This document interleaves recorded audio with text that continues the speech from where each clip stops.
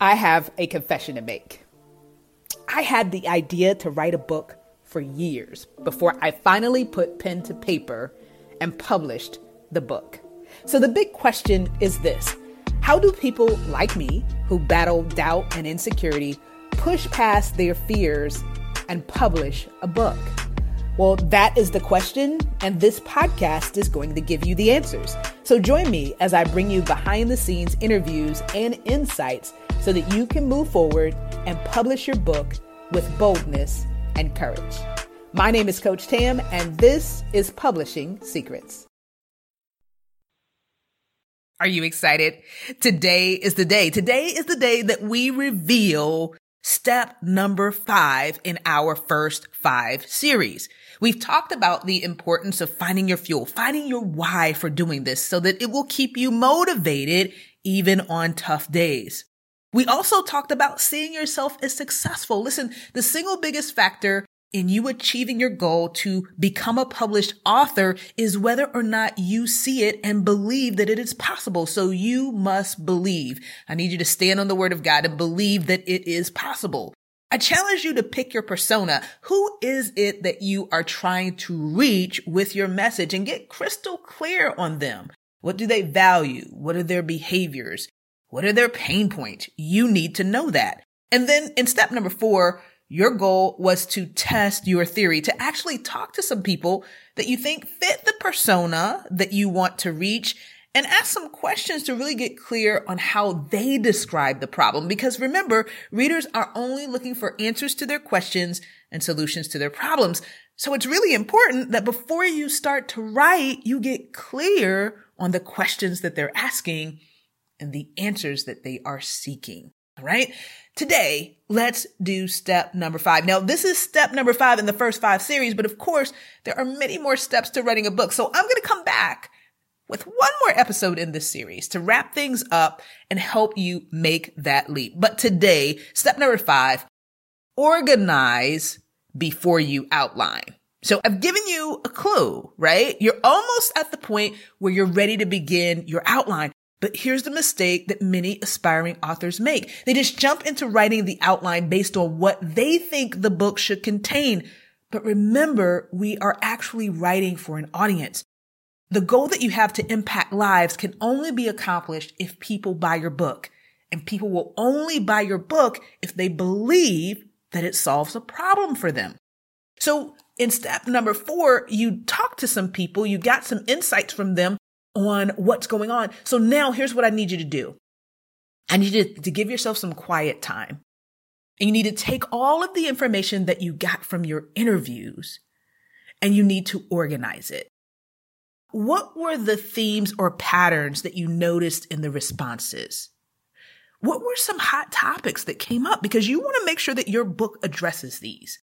Were there any words that you heard over and over again? For example, on the weight loss and fitness side of my business, the word that I hear often is defeated.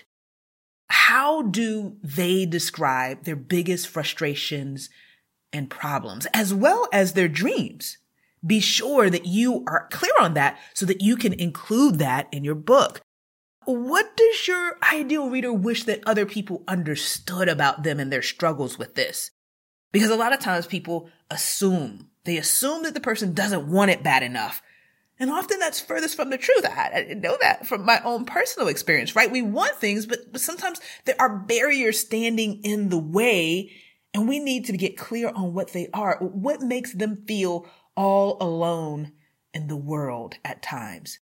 And how do they see the problem versus your hypothesis of the problem?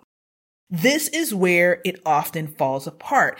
How we're describing the problem as the author does not match the reader's view of the problem. Now, interestingly enough, the problem is accurate that we have identified.